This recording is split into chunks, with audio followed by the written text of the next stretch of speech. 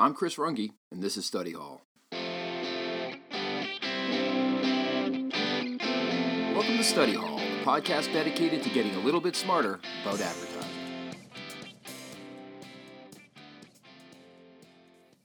So I had the pleasure of hosting my old friend and creative partner, Michael Leopold, on the podcast this month. Here are some highlights. All agency people, they all generally tend to come from the same kind of world. And you go from agency to agency to agency, and you stay in this cycle of repetition. But like once I switch sides to become like in the PR world, it really opens up. Like we have people here from the corporate world, we have people from obviously the ad world, a bunch of people in the creative department from Leo Burnett. We got people from government, people who came from the Obama administration, like a real mix. I saw PR and Edelman as the future. For me, not just for me, as where the industry is going. I think how we define creative is probably different now than how it might have been defined 5, 10, 20 years ago. Creative is like how you're coming at a problem and not necessarily the output of that problem. We do find ourselves sometimes in these situations where we get to see the work from agencies, and I see lots of PR in quotes, ideas on there, like, how can this come to life? And you see kind of activations, you go, hey, they're coming at it from the other way, and we're coming at it from this way, and at one point we're all going to just bust heads in the middle and have a rumble and figure out who's the winner. Michael and I first met in the creative department of a prominent Manhattan healthcare ad shop, and we immediately hit it off. We were partners, Michael as the art director and me as the copywriter, for many years, and we worked with and for each other in various roles for decades. 3 years ago, I was floored when Michael told me he was moving to Chicago to take a job with a PR agency. I just didn't get it, and I even, in my darkest moments, wondered if my old buddy was committing some kind of career suicide. Well, that was before I read Frenemies, and now the scales have fallen from my eyes. My old friend had seen the way the industry was moving, and now his move looks pretty brilliant. So he's on the show to talk about what it's like working in an adjacent industry, how the transition feels, and the opportunities cropping up in whatever the ad business is becoming. So who is Michael Leopold? Well, he's got 35 years of experience in the ad industry, and he's out in Chicago working with Edelman, focused exclusively on building out their healthcare practice. But just remember, he's on the podcast as a civilian, and his remarks don't reflect the opinions, beliefs, or policies of his employer. Michael's won the Odd Award in his career, too. Recently, he won 3 MM&M awards, along with a Shorty Award for Synergy's Confront Constipation campaign, and a Gold Saber for Hologic's Yes Means Test campaign. During his career, he's also won numerous other creative awards, including 4 RX Awards, a Doctor's Choice Award, a Gold Creativity Award, the Best PSA at the Moondance Film Festival, and the Grand Prix Award at the Deauville Green Film Festival. Michael was on the way to becoming a physician like his father and brother when he chose advertising.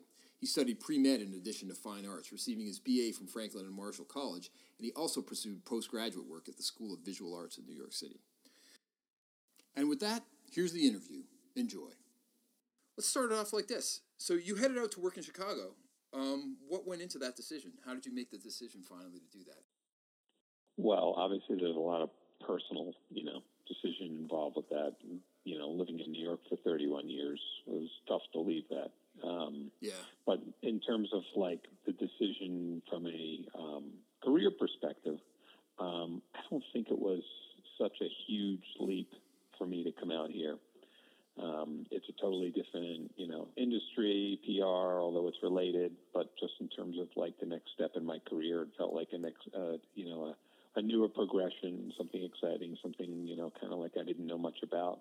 A bit of a black box for me, so black boxes are always a bit exciting for me because I never liked doing the same thing over and over and over again, and I felt like what I was doing, back in New York was different places, same stuff.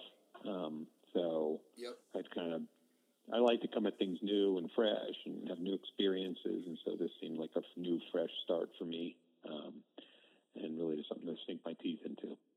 How did the conversation start? So an email arrived to my wife, who also works in the industry, asking if we were interested in coming to Chicago, that a couple of positions were opened up at Edelman and would be interested in that. She mentioned what the positions were. So this is an old friend of my wife's from way back when she grew up. who worked in the industry for a long time. She was a production manager here. And so I'd been looking to move, wasn't sure where. I'd looked into Austin, North Carolina, places like that. Chicago seemed like a natural because we had family out here. And that creative director position was open in healthcare. It seemed like an interesting fit. And so that's how it arrived. Then conversation started with the talent recruiter. Phone calls, whatnot, talking about the position, talking about the agency, talking about my experience, those sorts of things, and whether those things aligned up and with what I was looking for and what they were looking for. And then, of course, eventually, bringing me out there, which is here.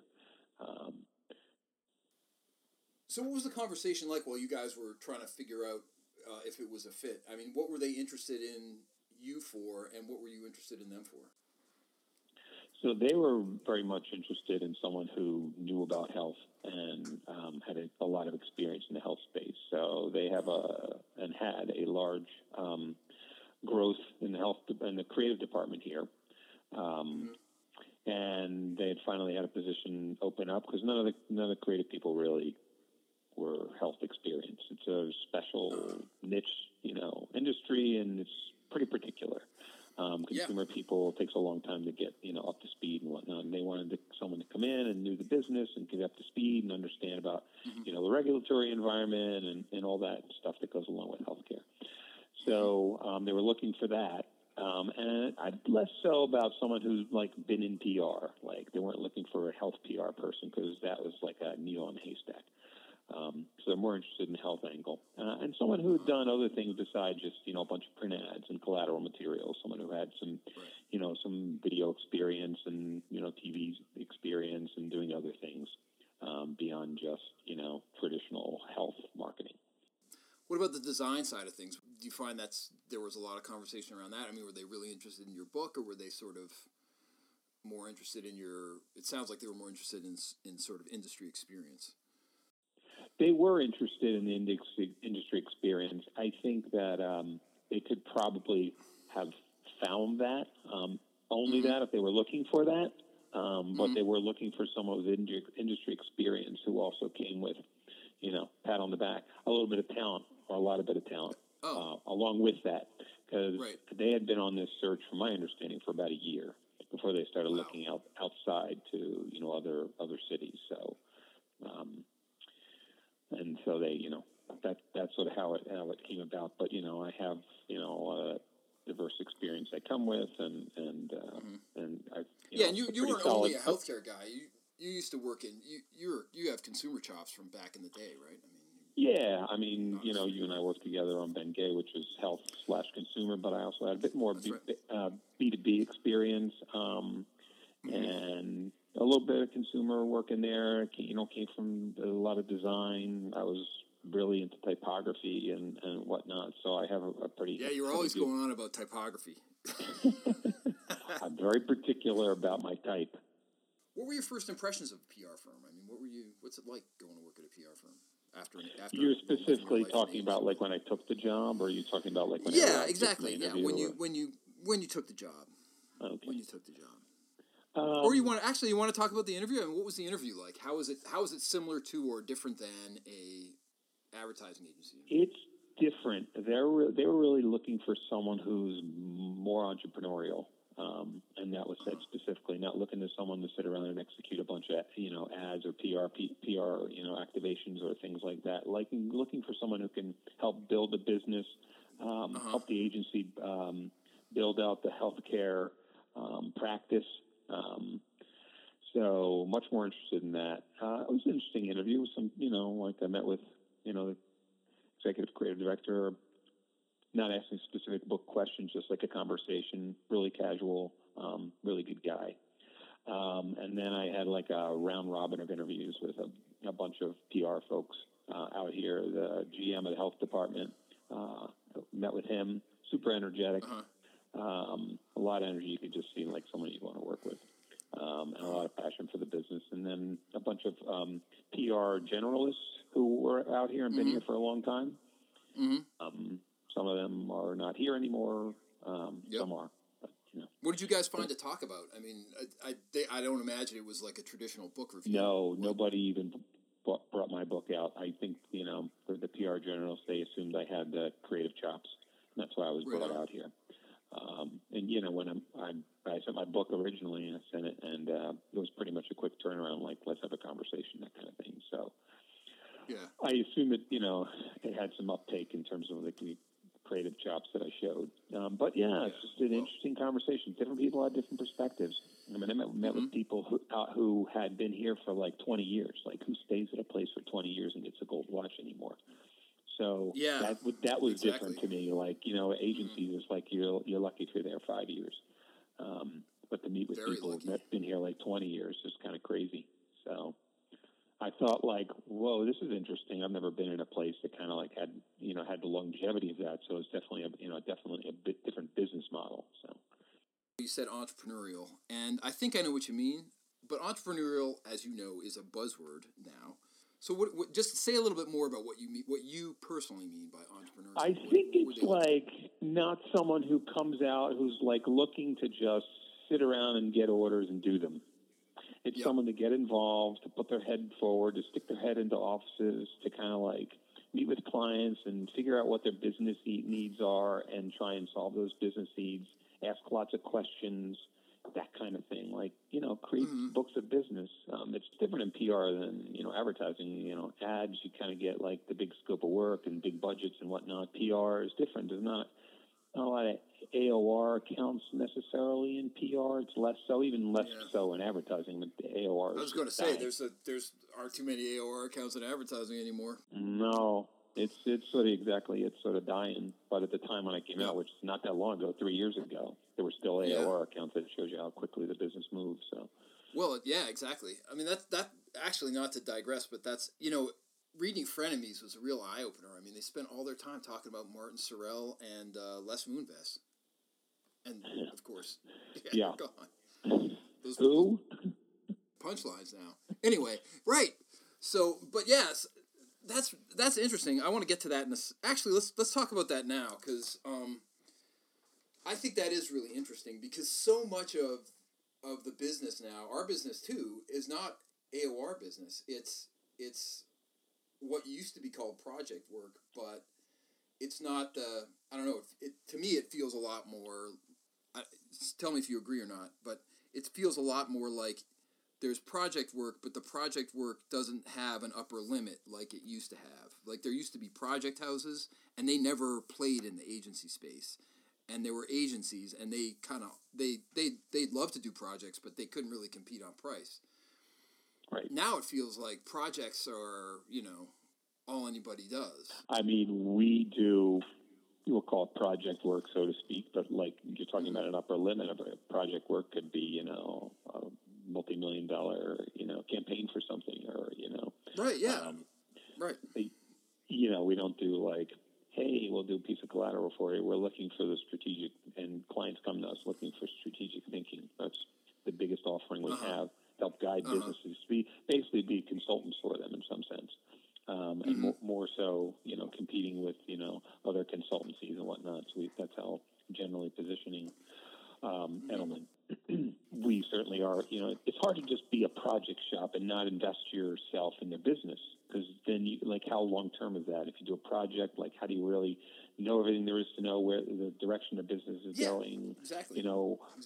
Strategically, aligning yourself and understanding the strategy behind where they're going. Because if it's project, it just seems like a one-off, and you're not necessarily vested in that. So that's a challenge.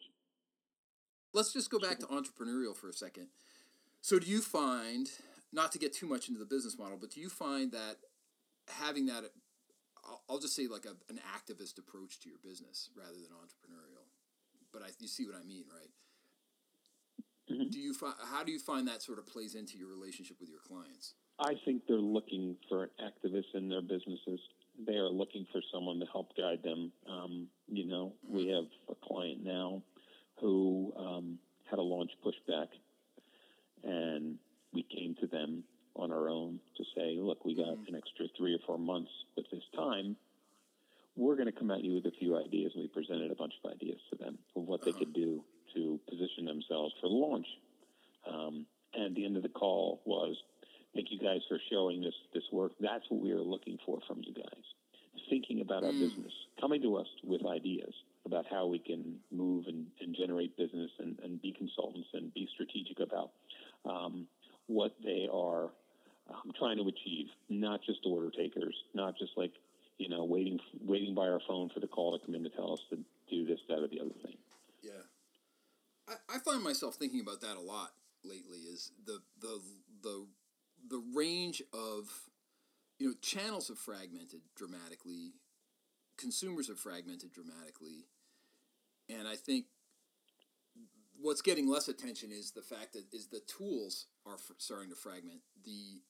The sort of creative canvases that you can deploy are fragmenting, and I think sometimes, taking an agency approach, you end up with, too few tools in the box. And sometimes I wonder what your life must be like out there in Chicago, aside from the excellent weather and the and the good restaurants. Voted number one restaurant in GQ magazine. Yeah, well, I wanted to get into that. I don't know how long ago that was, but probably back to the original. It wasn't really a question; it was sort of a comment. But I could certainly, comment on, the tools at our disposal. I find that I always felt like in healthcare advertising, everyone was so focused around, like, what's the ad going to look like? What's the ad going to look like? And when I was working in one agency, I remember thinking I need to just come into a meeting and be like, who cares what the ad looks like? Nobody's doing advertising anymore. They're all using all these different channels. And I thought to myself, well, if I say it, they're probably going to think I'm an idiot and fire me. But I think it might have been like, I could kind of see the future coming. And I see, like, I agree. How, and I see how, Edelman's perspective on that is not just like, we're going to do the ad or we're going to do this activation. It's like not even about that at all. I literally had a new business conversation today with a client on the phone and saying, like, we are not interested in, all the tactics and all that other stuff. We know you can do that. Like, what is the overarching platform that you guys are going to build out for us? And then, of course, we're going to deliver off of that, but that platform that's going to differentiate us and drive people to have conversations and become an industry leader, like, what is that thing that's going to make us different? And, of course, there's a million, channels and things that we can do, from paid and earned to social owned and, AI and, talking, things in your house or whatever it might be. There's a million different things. But, like, what is that, like, higher level idea that everything comes from? And, of course, that's everybody's going for that, right? But, like, that's what they want, that's what they crave. They're not coming to us for that little thing. They're trying to think bigger, I think everybody says that's what they're coming at. I think that there's a lot of, how this business is. There's a lot of sort of flavor of the month thinking, and you hear a certain amount of that kind of talk, but I don't know to what degree that's really being heard, because the disruption in the industry is profound, and it's not a question of we have to change the media plan a little bit, or we need to. I mean, there's people that don't, you have to think about it, in my opinion, you have to think about it in terms of, well, we have to sort of get commercial flavored information to people in all kinds of different forms. A lot of forms that don't even look like ads. A lot of forms that aren't even. I can't believe I'm saying this, but a lot of forms that aren't even that creative. They have to be in the old sense, like you say, like the ads, like you and I grew up doing together, right? The cover and the spread. Like, what's the concept? Sure, I mean, do a cover and a spread. I couldn't tell you how much is driven by, online stuff, but native ads, I call them ads in quotes. They're like, they're ads, but they're not really ads, right? Content they're just marketing. Like images and content that drives people to places, but they're not traditional ads. So, right. I mean, and also you said AI a second ago, but I mean, there's a lot of stuff that's going on these days. I don't know if I told you this in our personal life or not, but I was in a meeting the other day, and the ads are being written by algorithms. They're internet advertising, their search engine. This is search engine advertising, but it's being written by an algorithm. And boy, that's a cold wind when you grew up as a copywriter and somebody says, "Yeah, thanks, we've got a computer writing the copy." I think how we define creative is probably different now than how it might have been defined 5, 10, 20 years ago. Creative is like how you're coming at a problem and not necessarily the output of that problem, to me.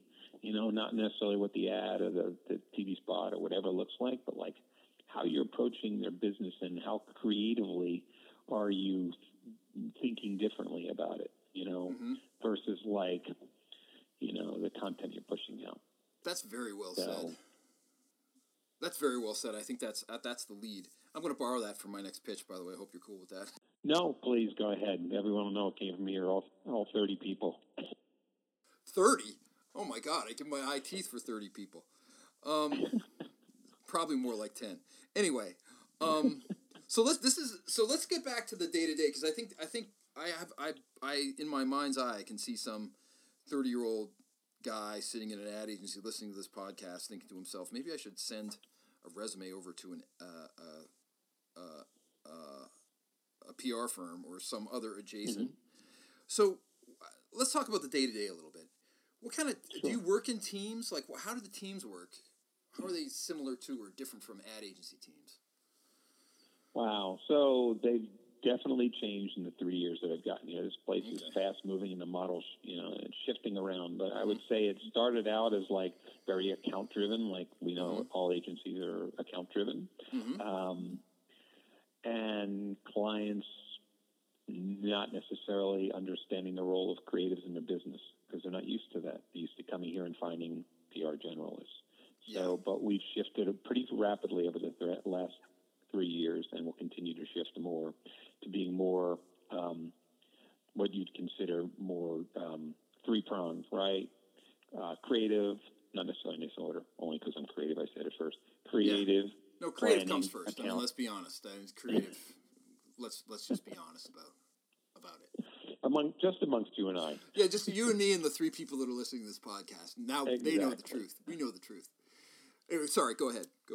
We are trying to be more focused that way around clients' business so that it becomes more traditional. So it's not just like this top-led, comes from account, dole it out to creative when you need you, bring in planning when we need you. Of course, there's other disciplines you're not going to need all the time, like production and things like that.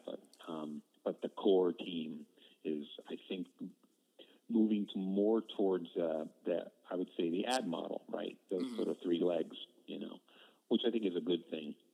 There's a reason why it's built out that way. Sometimes you don't need to reinvent the wheel that way. The different perspectives you're able to hear from the strategic perspective, from an audience insight and strategy perspective, and then kind of like how that comes to life in a creative way, or all those sorts of things that the 3 different minds and disciplines can help shape and mold.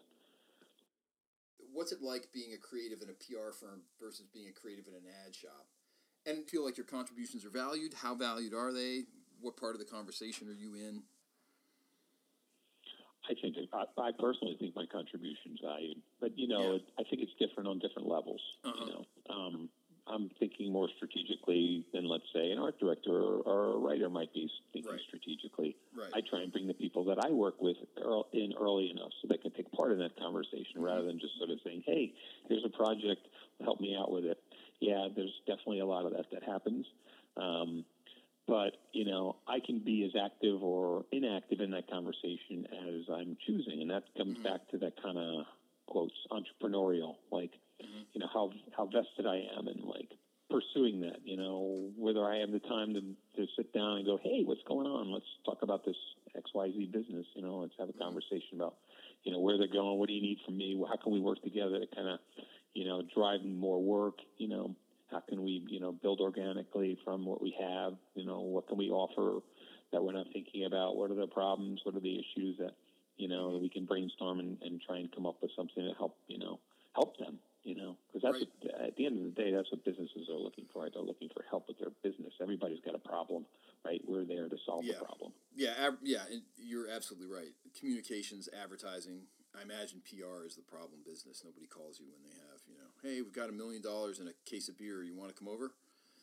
Never going to get that phone call. Right.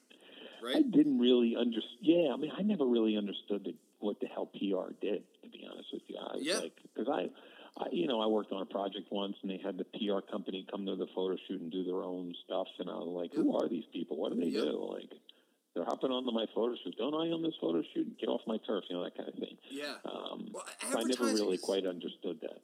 Advertising is such a siloed culture, I found. After I left to go to the client side, it is just, you have this idea, you just sort of live in this little ecosystem, and you sort of never go outside it.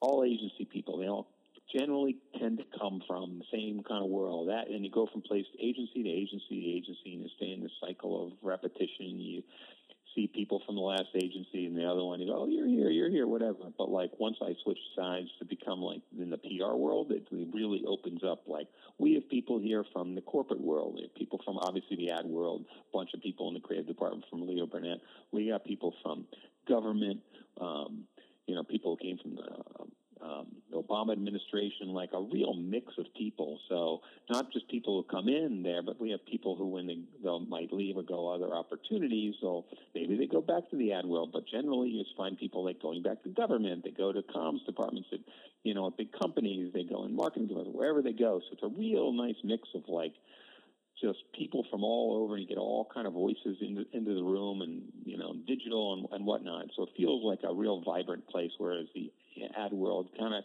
can feel like just a bunch of ad people.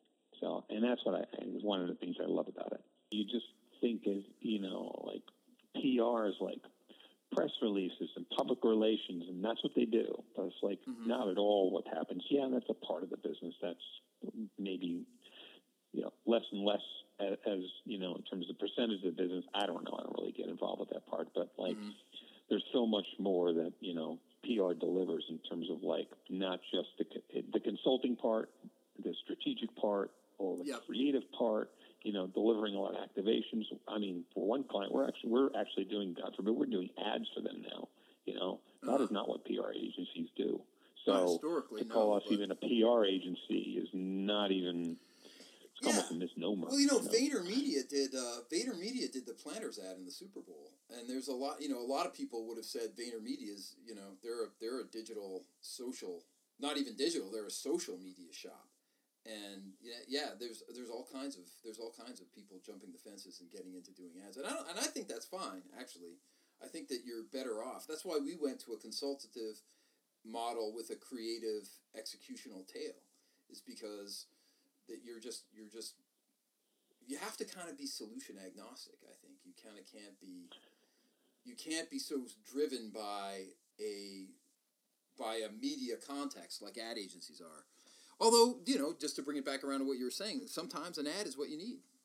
Sometimes it is. It absolutely is. Sometimes it's a journal ad for a physician, and that delivers what you need. Like there's a lot of other stuff around it, but like they're flipping through journals all the time trying to find information and data, and sometimes you just need that. One client we're doing ads for, and they're like, actually the consumer side, we're doing HCP for them too also, but like we have a whole consumer part, but they're like, 20% of our mix is ads. The rest is online and social and native and all, other channels that we're delivering through. So what about video? I mean, what do you think, where do you think video's fitting into all this for you guys? I mean, we certainly do a lot of videos. I've done a bunch here. We've done patient profile videos and those sorts of things. And I did those in the, quote unquote ad world too. So that depends on I think those depend on the relationship with the client and who kind of gets that work. Yep. So, because I've done it on both sides, but I love video work. I love telling a story outside of like the confines of 4 walls of an ad or 4 walls of like a print piece or whatever that might be. Being able to tell a story that's got a lot of emotion, it uses all of your senses, sight and taste. Maybe not touch. Maybe a couple senses, not all. I hear they're working on that. I hear there's something's going to come out. Facebook's working on that. Smell-o-vision. Remember that? Yeah, little Waters action. Yeah, well, no, it's true. I think actually, just to praise video a little bit, I think it's an extremely robust medium. I think of all of it, that video is the cockroach of channels. It's been around since TV first came out, or even before that, right? It's been around since the teens and 1920s, and I think it's going to be with us. Well, for as long as you and I are still working in this business, anyway. Well, you look at channels like YouTube. I mean, they're massive, and the people drop videos on there that get 5 views and then get 2 billion views. I mean, we have long form videos on there, and of course, to get to the long form, you need like a short cut down video that runs inside Facebook or wherever it runs to get people to click on it and find out what it's all about. So I mean, there's so many channels and pathways to get there. Again, through whether it's like on a YouTube type channel or whether it's on an own microsite or channel or whatever that might be. But it's all everywhere. Yeah. The key is not just the video itself, but of course, what the content is, but how do you get people to see that content? How are you going to drive them there? I think not to totally blow smoke, but I think that PR firms, I mean, that's what they're all about. I mean, they're all about publicity and getting people to a channel so that they can absorb content. At least that's what it looks like to me from the outside. I would say that's a true assessment. How do you get people there? How do you get them not just there? That's critical. You want them to see it, but how do you get them to engage with it? What's the authentic connection for them? What do they do after they see it? Are they going to their doctor to talk to somebody? Are they clicking on somewhere to go to a website and find out more information? Are they opening up, a conversation with, some sort of platform with other patients or human beings on to share their stories or whatever that is? But because the end all and be all isn't necessarily the video itself. That could just be the start. So. I mean, we're really into responsive campaigns. What we like to do is we like to set up a campaign so that it teaches us about the people who are consuming it as it promotes the product. I mean, is that something you guys? Do you build your creative so that it's responsive, or do you? There's A/B testing done. Probably less so from my perspective. How much that I personally have seen a lot of A/B testing. I know it happens. I know it happens probably more in the consumer brands when they're pushing in a lot of that stuff. Yeah, that's true. We are going to be doing some A/B testing with another one of our clients who's doing more consumer stuff. So. Yep.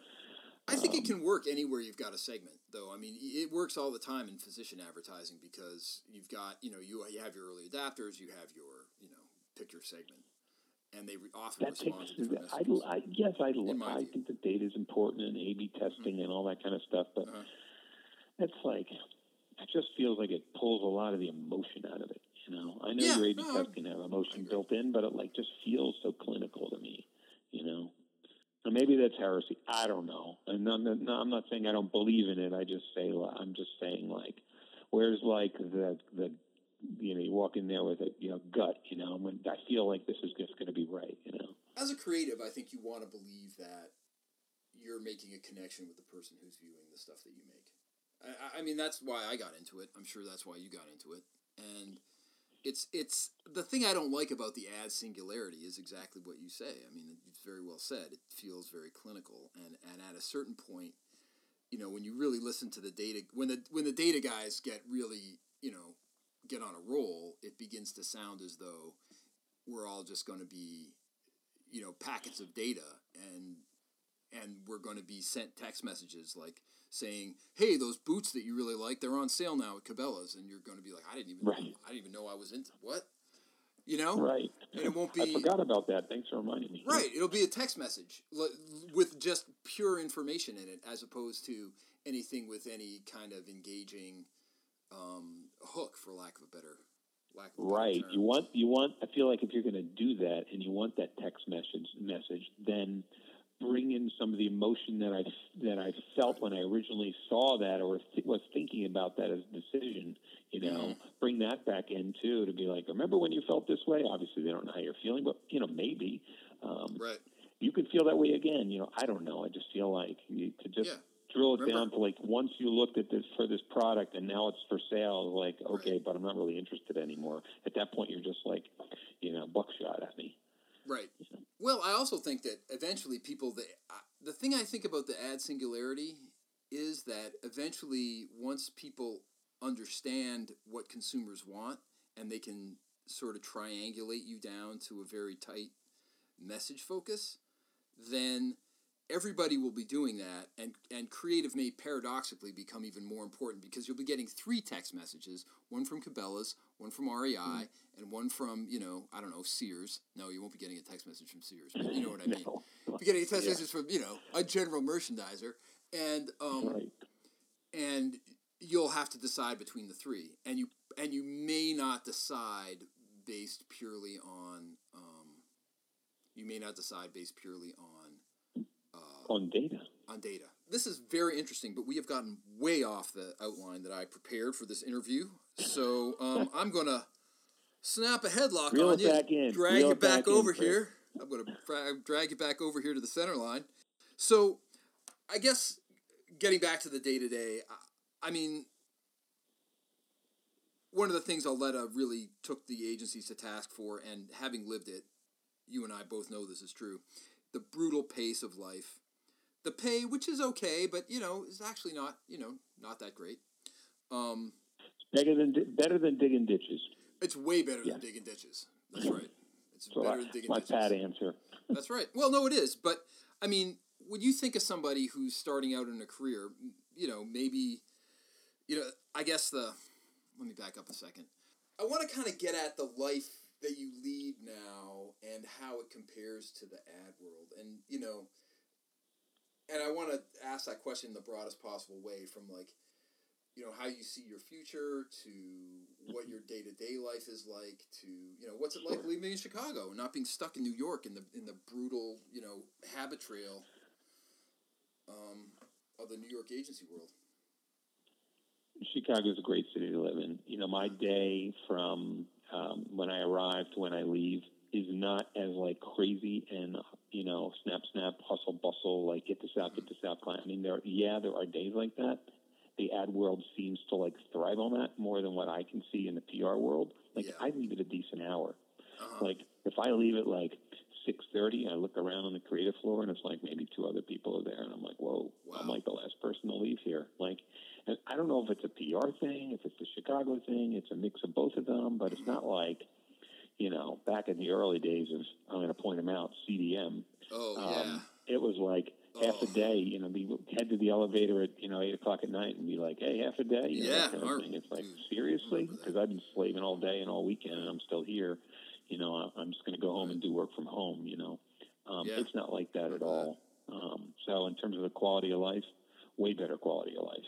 Mm-hmm. And how about the career path? I mean, do you feel just relatively speaking, do you feel like moving from New York to Chicago or being in PR versus advertising, how's that affected, how do you think that's going to run for the balance of your career? One of the reasons, and this gets back to one of your first questions, one of the reasons why I came out here is I saw this as a place where I could round out my career, not as another place where I could go 4 or 5 years and be like, okay, what's the next place on the horizon? You know what I mean? Because in a certain age, I don't want to age myself too much, but at a certain age, it's not like I need to go out every night and party with everyone and you come back at 3 a.m. It's right. Hey, I got kids and I got a home and all that kind of stuff. But you just kind of want a bit of a quality of life, a little bit of it's not like you're cakewalking to the end. I work hard and give. Of course not. I know what you mean. Do great work, but at the end of the day, it's I don't want to kill myself.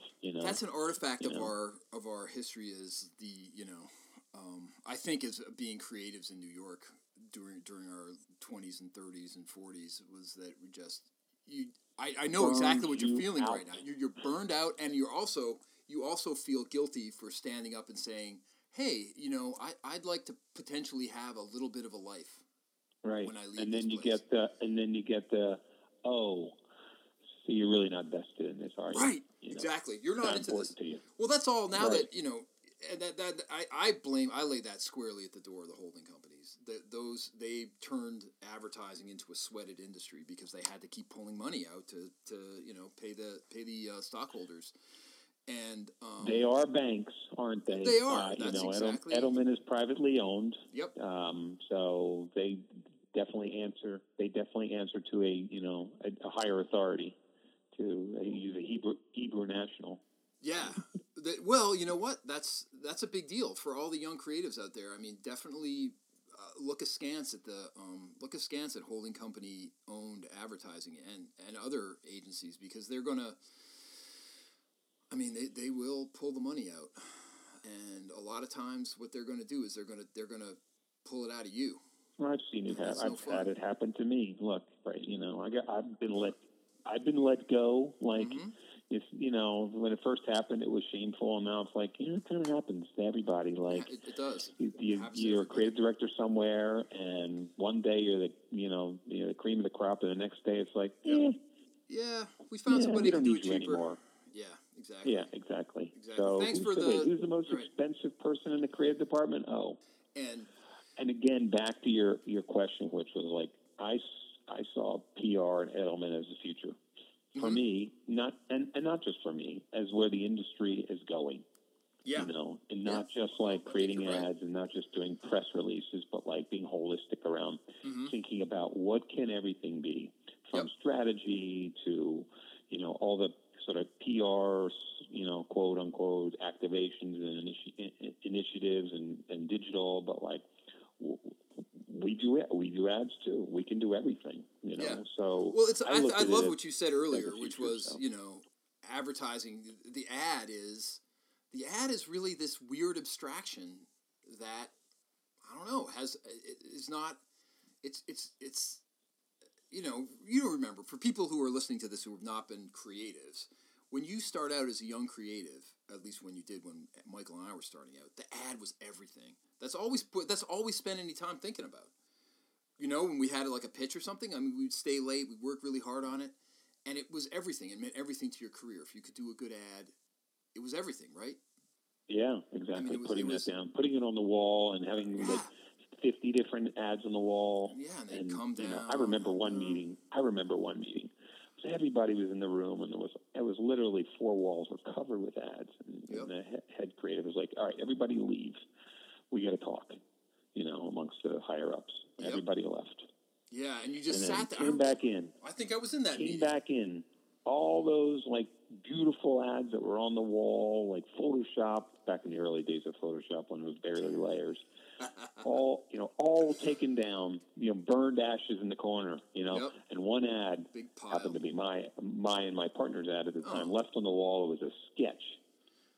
Yep. Good feeling, but it was all about the ad. It was all about like, what's the visual? What's the idea? What's that crystallized, visualization, and even it could be a line. What's that thing?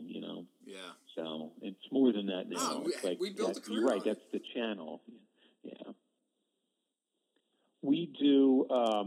Go ahead. We do find ourselves sometimes in these situations where we get to see the work from agencies, and I see lots of PR in quotes ideas on there, like how can this come to life? And you see kind of activations. You go, hey, they're coming at it from the other way, and we're coming at it from this way, and at one point we're all going to just bust heads in the middle and have a rumble and figure out who's the winner. Of course, I'm a pretty good arm wrestler, so Let's get back to the outline, and this is kind of a gimmicky question, but whatever.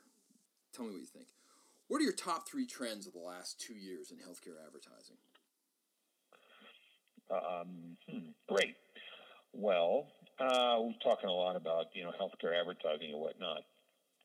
Advertising is that push medium where at Edelman we're more focused on pulling people, like the idea of meeting them where they are.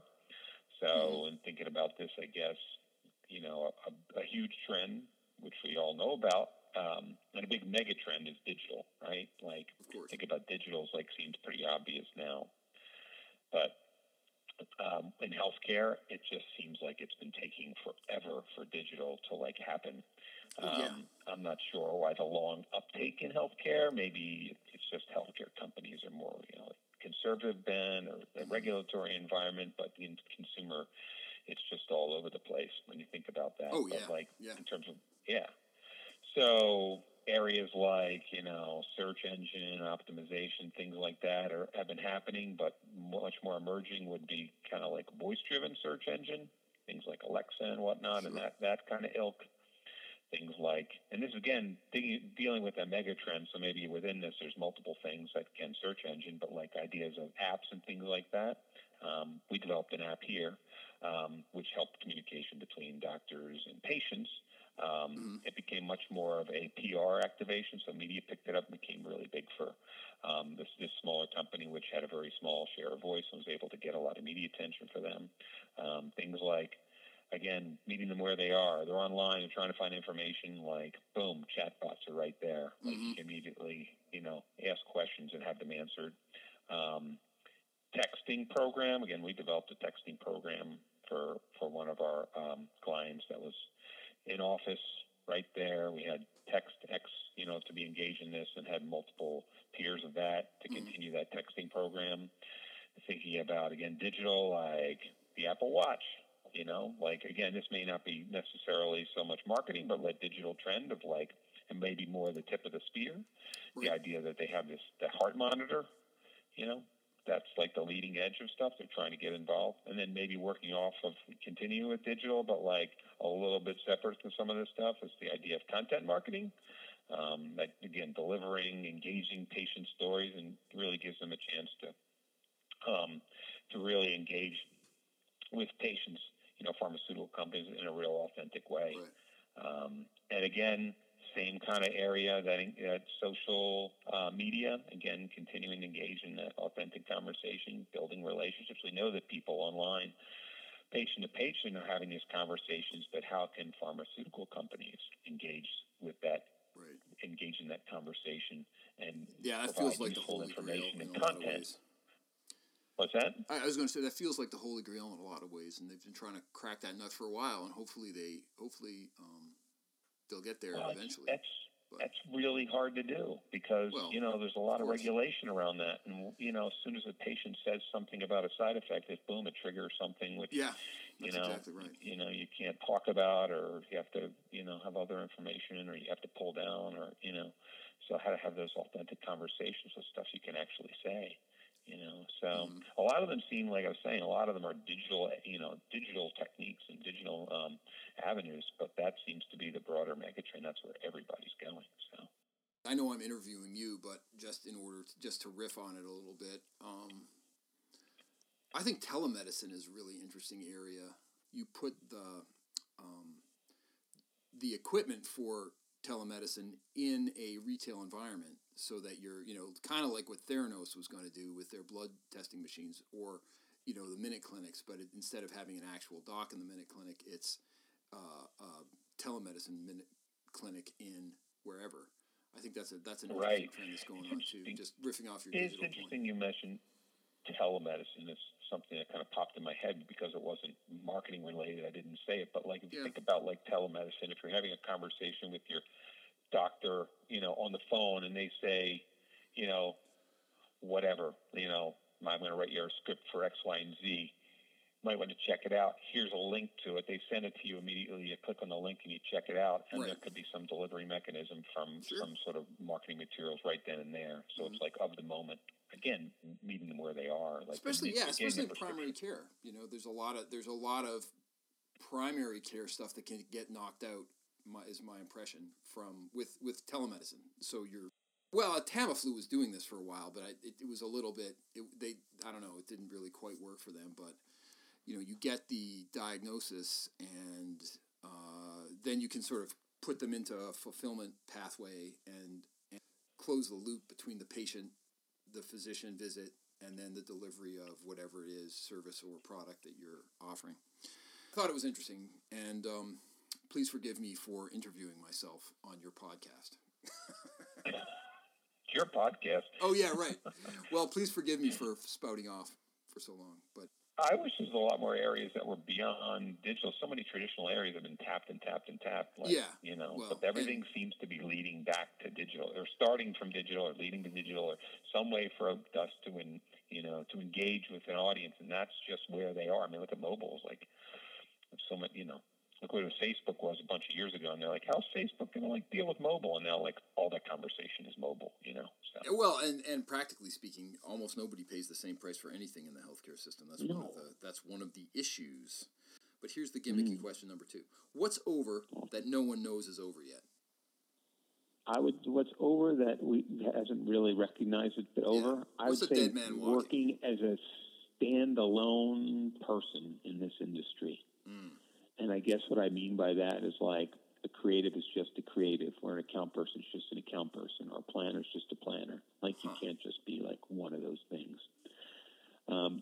we all come with our perspective on it. I'm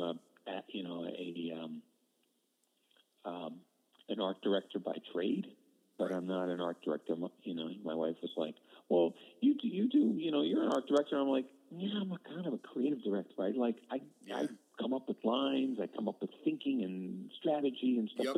Yep. But you're an art director. I'm like, no, and we got into this big discussion about whether I'm an art director or not. Like, yes, I'm an art director. I can work in Photoshop.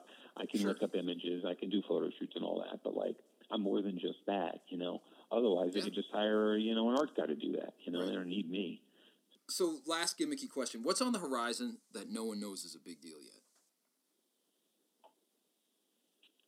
Think about this podcast you can get for free now, right? Right. You used to be able to get music passed around for free. Yep. There's going to be a day when there's someone who owns a channel of podcasts that's going to be a subscription service. Mm-hmm. It's not happened yet. Yep. But somewhere down the line, it is going to happen. They're going to aggregate a bunch of podcasts. You pay a subscription, and you get access to all the podcasts. It's going to be like the Netflix of podcasts or something like that. Oh, that'd be kind of cool. All that the would cool be actually, ones are on that, Because monetization is a real challenge. I mean, that's a whole other thing. We don't really have time to get into that right now. But yeah, monetization of content. Podcasts, you got to figure out a way to pay for all of it. Podcasts by Mobituaries or any of these podcasts have advertising on it, right? They're tied somewhere else. Like that's the really cool podcast. It doesn't have advertising. It's great content. People don't want to listen to ads and are willing to pay for that. That's the biggest issue I think right now. The very biggest issue, and I think even though Frenemies was not a great book, I think that the great question it asked was, what happens to media? And all of our culture is created by media these days, like it or not. What happens to media, and by extension our culture, when advertising isn't working anymore and the stream of revenue from advertising isn't working anymore? How are you going to sustain the next great cultural innovator if they can't get paid somehow? And that's a really interesting idea, like aggregating podcasts, because that would be a way for people to, the subscription model, that would be a way for people to support excellence without, maybe necessarily putting up with, traditional advertising 20 minutes out of every hour. Well, how do you get differentiated in the marketplace? How does that's like, if I want to watch, Game of Thrones, I got to pay extra for it. If I want to watch the special, whatever on Netflix, I got to pay. If I want to watch, Mrs. Maisel, I got to pay extra for it. Like, this stuff that's really cool and interesting and innovative is like, it's costs a little extra, but like, hey, I don't mind doing that because like I get other free content on Amazon Prime, or I get my deliveries for free, so it comes with other stuff. Right. So that model of like subscription model is, I mean, it's not the next wave. It is the wave that's happening now. It's all over the place, from Microsoft to Adobe to you name it, subscription model. Maybe someday there'll be a food delivery service that's a subscription model. I don't know. Mm-hmm. Right. No, it could be. I mean, actually, you could. It's a short distance from subscribe and save to give us your basic grocery list and we'll show up at your house with it, or I don't know, or Blue Apron Foods in a lot of ways was almost there. It wasn't prepared food. It was food ready to be prepared. But anyway, and Blue Apron was all over the podcast world for a while. But they might still be around. But they were like, for a while, I mean, they sponsored Serial. They sponsored Serial, the podcast. Really? Okay. Oh yeah, they were everywhere. All us podcast nerds were like, all right, enough with the Blue Apron. I get it. I can get the. I get it. How's that working for them? Well, I don't know. I mean, it's a good question, because actually podcasting, if you ask me, podcasting's useful as sort of content marketing. I don't know that it's super useful unless you're like a Joe Rogan Experience. I don't know that it's going to be super useful as mass advertising. I don't think you can take a mass format like a read-in ad and expect it to work on a podcast unless that podcast has, is one of the 10 podcasts that is so widely listened to that you get a mass advertising effect. But if I were to read like a Blue Apron ad right now, I mean, that would have like zero effect, not just because of lack of reach and frequency, but also it's just, I just don't think the format makes sense necessarily in all cases. By the way, we're talking about Blue Apron. It's selling for 98 cents on the stock exchange. I'm just questioning. Oh, no way. How you doing? How you doing? Sorry, how's Blue that Apron. working? Yeah, how's that they working won't be for advertising on your show. Maybe I'll take some warrants. Take some stock warrants from Blue Apron and let them advertise them. I hope for a moonshot. You never know. Exactly. So I had a quote I wanted you to react to, and so this is it. So go for it. Aletta says in the book that advertising is increasingly being run by the leftovers.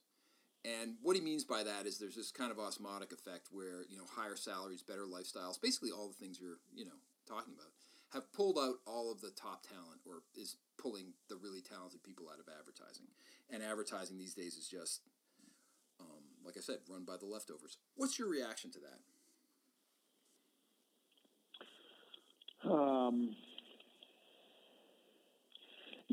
Advertising is, well, you talked a little bit about holding company and all that. They're just sort of these machines that run, and you're a art director or a writer or a planner or whatever inside this giant machine churning out stuff. And then when you lose a piece of business, you don't need those cogs anymore, and you pull those cogs out, so you become like this, just someone who's executing stuff versus, a deep thinking person. Of course, I don't want to blanket everyone in advertising as just a cog in a wheel. There's definitely, there are plenty of share of people who do strategic thinking. I'll go out on a limb and say, I'd say that my experience as a freelancer before I went to Concentric was very much as a cog in a wheel, and low down on the totem pole. When you and I first started working together, you are a cog in the wheel. They don't even really bother to hide it.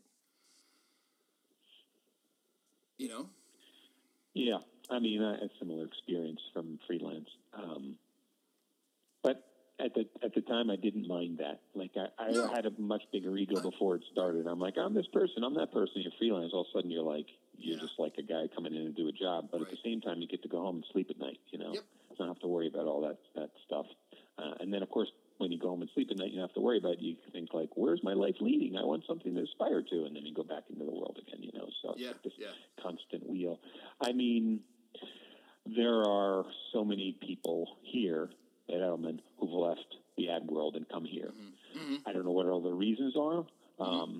My assumption is their rationale is that they were looking for something more. They saw a bigger, grander vision, and they wanted to be part of that. I knew that's what I came here for, and I saw what I felt was the larger future in, marketing. Like, what is that blend of stuff, that secret sauce that kind of comes with a place? And I was looking for that, so.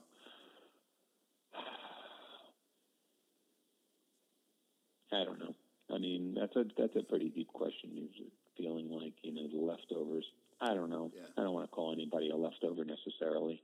I thought it was a really brutal quote, which is why I thought I'd get your reaation to. Yeah, it is a bit of a brutal quote. To me, when I hear that quote, I think to myself, man, how far advertising has fallen. When you look at Mad Men, I was just thinking that, yeah. And you look at the delta between Mad Men and today, it's stunning. All you can do is just sit there in silence and reevaluate the life choices you've made. And that's that to me is the brutality of that brutality of that quote. And you're totally right. I think that was one of the things that made me kind of mad at that quote was, I don't want to be like sappy and say nobody's a leftover because, let's face it, some people are either not talented or not focused or whatever, and they're not that good. They're just not that good. They should be doing something else like being CPAs or lawyers or something. But sure. The thing that alarms me about advertising these days is the lack of quality of life and the relatively low pay for the people that actually make the ads. You've become, the creative sort of become and maybe that's for the leftovers, maybe his angle is thinking that, it's become the cog in the wheel, become the churn this out for me, and if you won't do it, I'll get someone else to do it, and maybe I'll even pay a little bit less for it. Yep. You know, maybe I'll get a junior to do it and teach them how to do it so eventually they become a senior and then get another junior to do it. Yep. So exactly, it's almost like it's made up of people who are there doing the job, but, you know, and everybody's replaceable at the end of the day, but like some people are more replaceable than other people. Well, you don't want to be so brutally exploitative.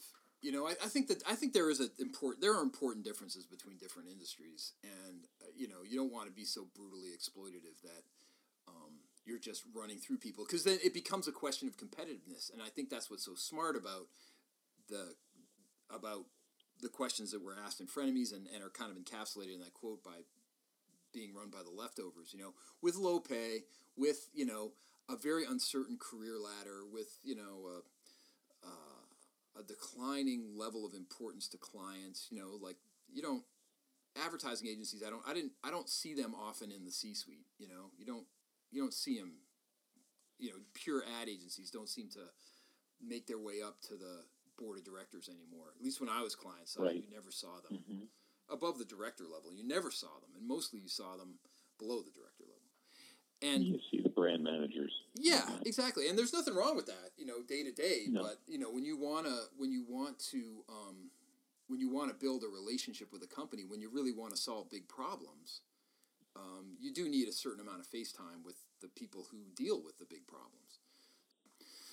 Yeah, and that's certainly where, you know, Edelman plays a role when you talk about like crisis management and whatnot. That's not at a brand level. That's at senior management level. Like what happens when, you know, whatever issue it might be. Right. You know, who do they come to? Who are they talking to? Because you're not talking about a brand issue. You're talking about much more of a higher level of thought. So. Well, there he goes, ladies and gentlemen. My friend and colleague, Michael Leopold. I really enjoyed having him on the podcast, and I think this is not the last time you've heard from him, because he has a lot of interesting things to say that we couldn't put in this week's podcast. But like I said, look for him in months to come. All right, that's it for Study Hall for this month. I have been Chris Runge, and we'll see you next time.